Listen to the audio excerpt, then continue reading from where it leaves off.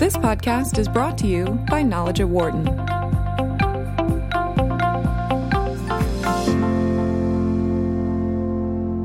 We understand how big the move is by Toys R Us to close its doors despite the last-ditch efforts to keep some of the locations open. But now, another fairly well-known chain for its presence in malls across America has filed for bankruptcy, Claire's. It has locations in 99% of U.S. malls, according to the bankruptcy filing. And while the company hasn't said yet that it will close stores, the possibility is there, and you would think it's significant. So what can we learn from Toys R Us closing and the potential of Claire's as well?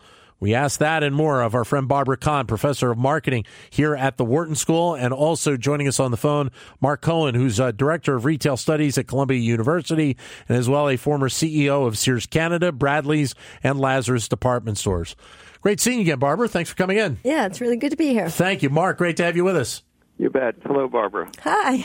So I'll start with you, Mark. What have you? I mean, you've been in this space and you've seen this before. But what do these last two events tell you? The legacy retail business is struggling. Whether it's mall or off mall, the big box that was the center of the universe for the toy industry, Toys R Us, just doesn't have enough differentiation or relevance to withstand the competition that it's been facing for the last 10 or 15 years. They were the only game in town, and then Walmart decided to take toys seriously. Target followed suit, and then along comes Amazon. What does Toys R Us do about that? Well, they outsourced their e-commerce business to Amazon early on in an extraordinarily foolish deal that gave Amazon tremendous insight into customers and customer behavior and gave them basically nothing. They never reorganized their stores to become more attractive, appealing, and recently experiential. And, of course, they decided they didn't have to be price competitive, which is the sort of the last straw, if you will. So that they're in bankruptcy and facing liquidation is certainly no surprise. Claire's, on the other hand, is a mall-tethered specialty retailer whose fortunes are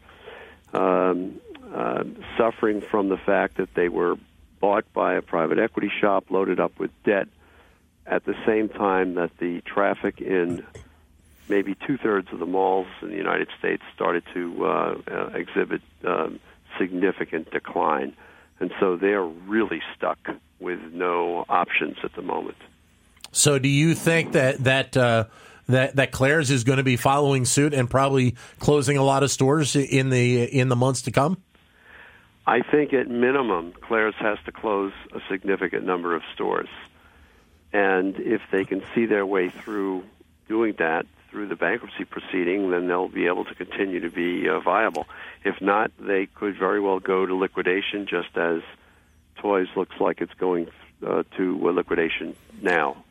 Well, unfortunately, that's not good news for my two young daughters who are starting to shop at Claire's right now. Barbara, what have you gleaned from these two stories? I couldn't agree with Mark more. I agree absolutely with all your analysis on what's happening. And I'll just add a few more trends that I think are hastening the demise of these physical stores. One, as we all know, shopping is going to omni-channel shopping, this seamless shopping. So you really need to have an integrated presence across phone, online, and offline. Yeah. And these stores that don't are in trouble, especially, Claire's, which is targeting the digitally native Gen Zs. Those people are used to shopping through their phone. They're used to being able to go and look at a website before you go into a physical store. So any retailer that doesn't understand the changing shopping behavior is going to be at a loss. The other thing I think that's different, and I'm sure Mark will agree, is we've been overstored in the U.S. for a long time. So you would have seen some of these physical stores close anyhow, even if that didn't happen. And something else that Mark didn't mention, and let me just say again that I agree with everything he did mention, but one of the things that's changing also is this presence of vertical brands.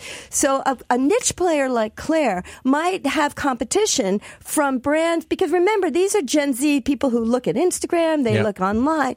And some of these new startups are being able to market directly to their niche customer through this online presence. And that's kind of an interesting change in the competitive scene of retailing. Mark?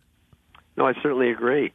You know, the industry changes constantly, and it changes at a varying rate. Change is now absolutely upon us, and retailers who want to remain viable have to respond to those changes, and they have to do what allegedly Wayne Gretzky's father said, not Wayne Gretzky, which is to say the reason he's such a phenomenal athlete is that he skated to where he thought the puck was going. Oh, yeah. Not to where the puck was. I was wondering where you were going with that. Yeah. Well, a very large retailer has to be thinking about where their business has to be positioned in the future, and they have to be taking action to be able to accomplish that. And here are two retailers who've basically been stuck in the mud and doubly plagued by the overhang of debt that these private equity shops placed upon them, which gave them very little financial capacity, even if they had intellectual capacity with which to make changes. And I'm not sure either one of them did, by the way. I think with regard to your analogy, about where the puck is going to be, that's an interesting direction to take. So think about what the future of retailing will be in the next 10 years. Yeah. And what I've read, and I'm curious what you think about this also, is this notion of these voice recognition, the platforms, and the connected home and all of that will radically change shopping behavior also. So when it's very easy to conveniently order something in the home, oh, Alexa, how about getting me milk? Or supposedly your refrigerator can tell Alexa to do that. What does that require for retail in the future? What will get people out of the house and go into a physical store? That's kind of an interesting question. And I think you see a lot of retailers experimenting with different kinds of formats. Like you probably know Story in New York City, which changes its whole inventory every 6 weeks to kind of make it like an event. It's more like a living, thriving magazine. That's one model. And, Italy or some of those other things are other models. Well, let me ask you this, Mark, because this is something that I've heard on this show before, and it really, going back to to Toys R Us for a second, it almost makes you wonder about whether or not the idea of the toy store is really geared to be a fourth quarter store, kind of like the pop-up stores we see around Halloween that show up. They come in for a month, they're selling costumes, and then the day after Halloween, they're gone. Yeah. It could, and I say that because of the fact that we've heard about the potential of maybe trying to save some of these Toys R Us stores, and I heard a story about KB Toys trying to come back as well, which was amazing. So could that be something that might work for the toy industry?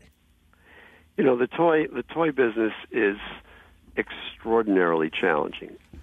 First and foremost, it is a back-end loaded business. It's heavily seasonally oriented in terms of sales. And whether toys claimed years ago they did business all year round, that was like mostly a lot of hooey. Most of their business has always been fourth quarter because that's when customers are traditionally shopping for the product. The problem, of course, is it's a fashion business. It's a business involving products that have tremendously challenging components. There's a service and supply logistics challenge because most of this product is manufactured on the other side of the world, and it has to be manufactured way in advance of the holiday and has to be stockpiled, and the stockpiling is extraordinarily expensive both from a logistics point of view and from a financial point of view because manufacturers don't typically get paid until the holiday because of dating. The technology influence on the product has also been devastating in that quite a few kids receive their gifts in the form of an app on one of their devices as opposed to a physical product. And, this is just the inevitable shift toward utilization of technology. So there's an enormous amount of headwinds that face this business. And then, of course, it's always been, in recent times, focused around the hot toy, the Tickle Me Elmo or the Cabbage Patch doll, which almost never was in full supply, and which, of course, even with limited supplies, wound up becoming deeply discounted. So you've got something customers are clamoring for, and you're busily racing to the bottom by reducing your margins to get their attention. And so the only winners are the players who don't rely just on the toy business, like Walmart, Target, Amazon, who have tremendous scale and buying power, and who are not tethered to a physical network of stores, especially stores that are not at all appealing, not at all interesting. Toys was a warehouse full of toys, and customers outside of customers who shop places like Costco don't find that to be an appealing reason by way of a driveway decision. I think for the future, retailers have to be all in omnichannel. They have to take advantage of virtual reality, augmented reality as it becomes more commercially available. Their stores have to become far more engaging and interesting than just a collection of a lot of stuff. Because, 20 years ago, a customer had to go to a store to shop unless they were a catalog customer. They had very little choice. They had to shop locally. Today, they can shop anywhere in the world and transact anywhere in the world, either physically or through the web, effortlessly. So they are not tethered to a format. And these legacy formats who just don't get it, and there's quite a few more than just Toys and Claire's, are in for terrible trouble as we look toward the future.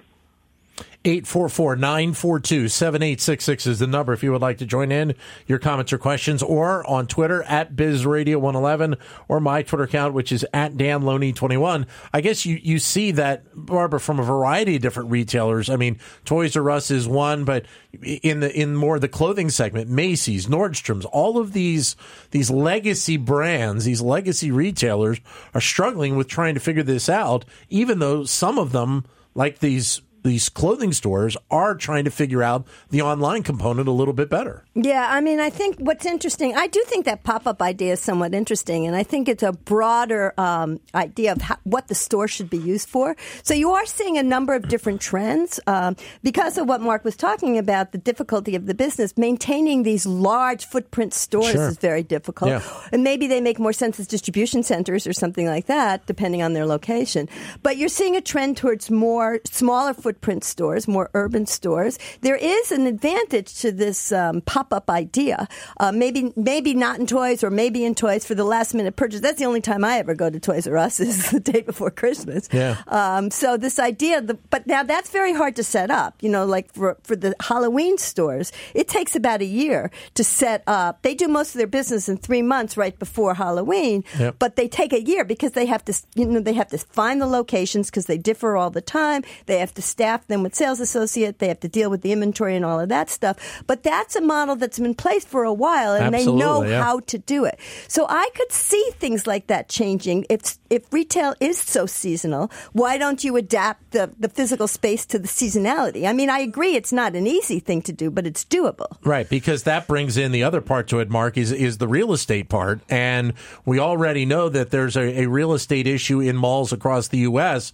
Now you're talking about going with the Toys R Us stores, going on the fringes of the malls, the outside parts of the malls, and you're talking about more real estate that is going to be potentially sitting. I mean, because a lot of these, especially the ones that were Toys R Us and Babies R Us combinations, these are big combo stores that are very hard, I think, to find the right company to come in and take over.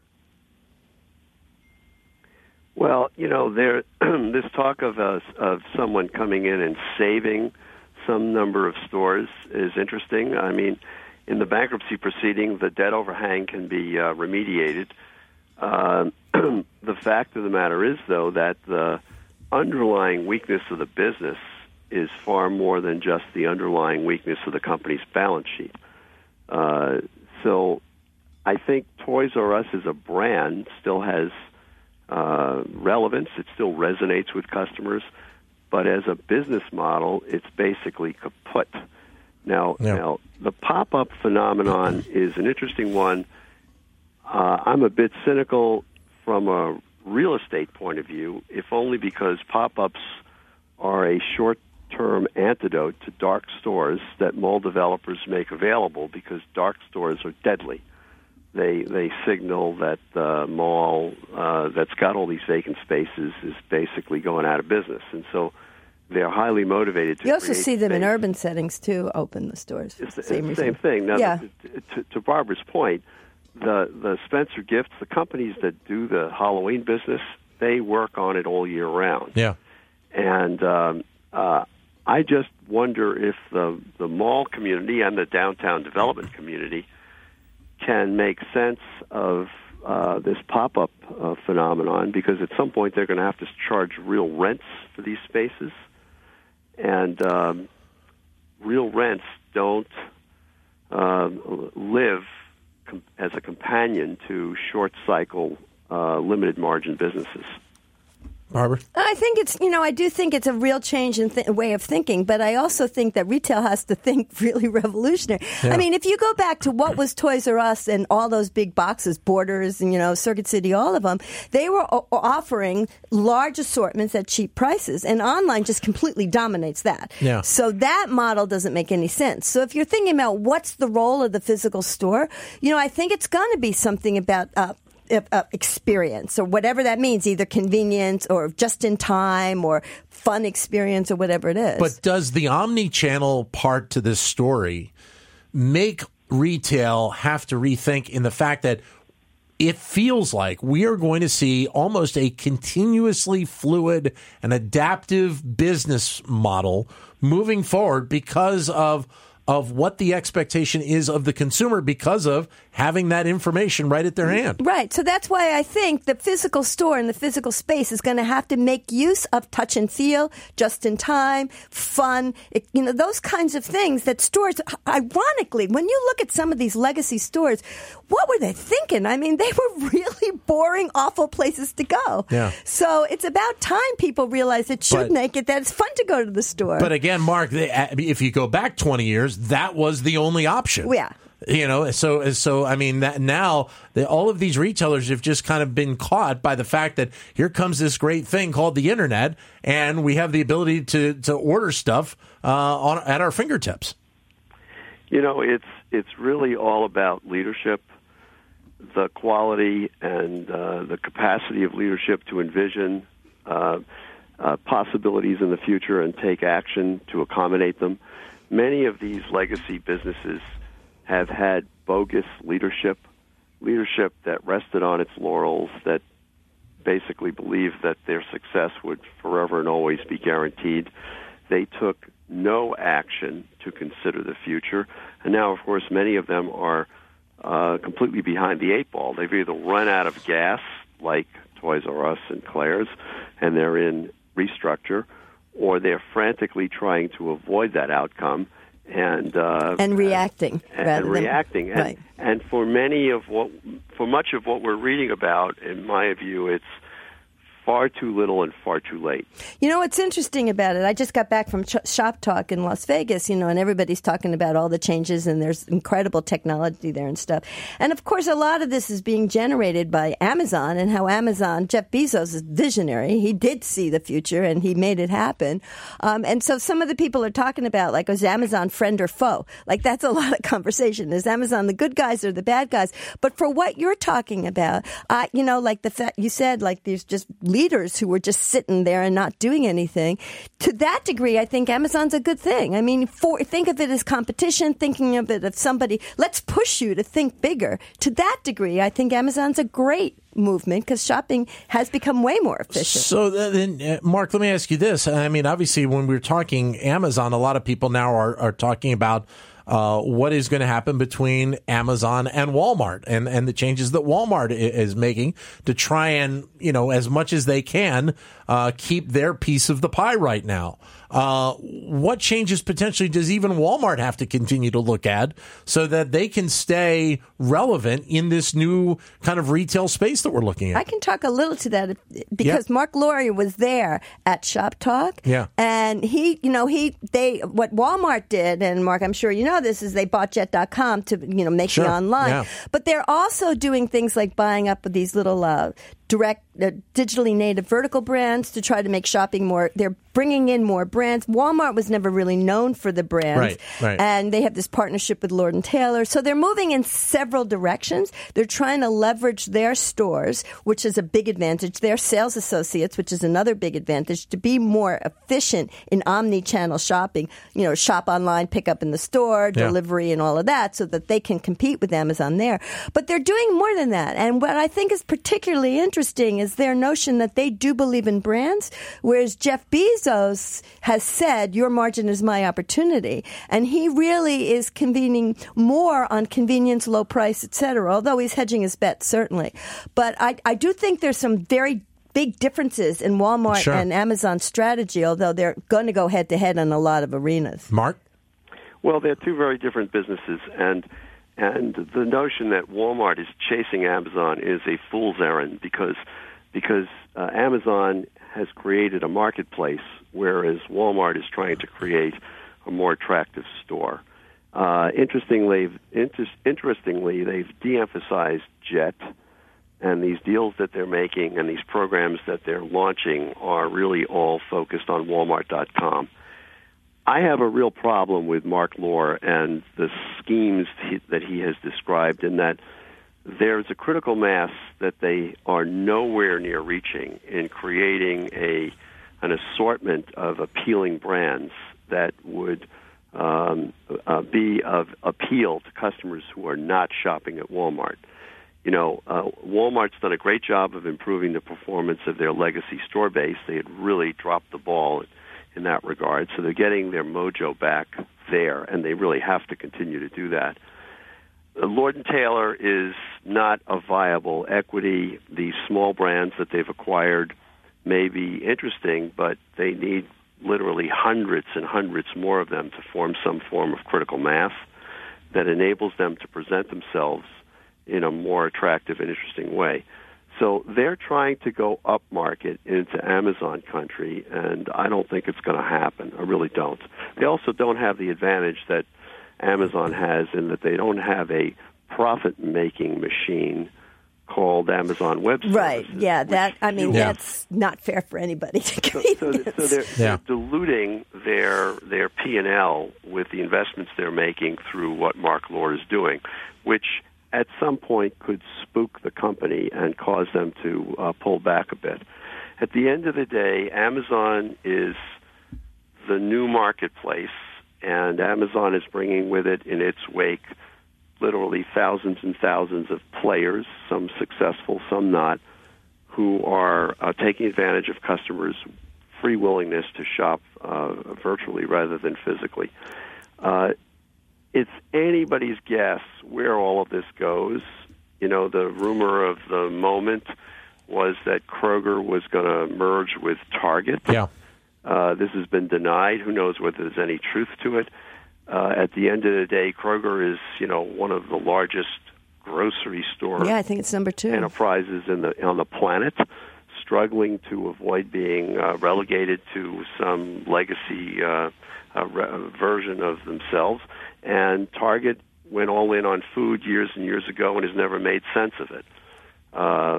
Maybe something like that happens and turns that segment completely on its head. One of the things, not in the U.S., because Alibaba has said they're not going to probably go to the consumer business in the U.S., but in the rest of the world, I think one thing to watch in the future is to see what happens in the marketplaces where Alibaba competes against Amazon. Right. Because those are two titans, and they have very different models, and it would be interesting to see which one wins in that debate. And that might also change what the future of retailing is as they eke out their different ways of doing business. You say, would Alibaba really ever make a consideration seriously about the U.S. market, do you think? I talked to some people from Alibaba, and they said they're not going to go after the consumer market here because Amazon is too entrenched, right. Which is what Amazon made the decision about China. Amazon decided not to go into China because Alibaba and JD.com are too entrenched.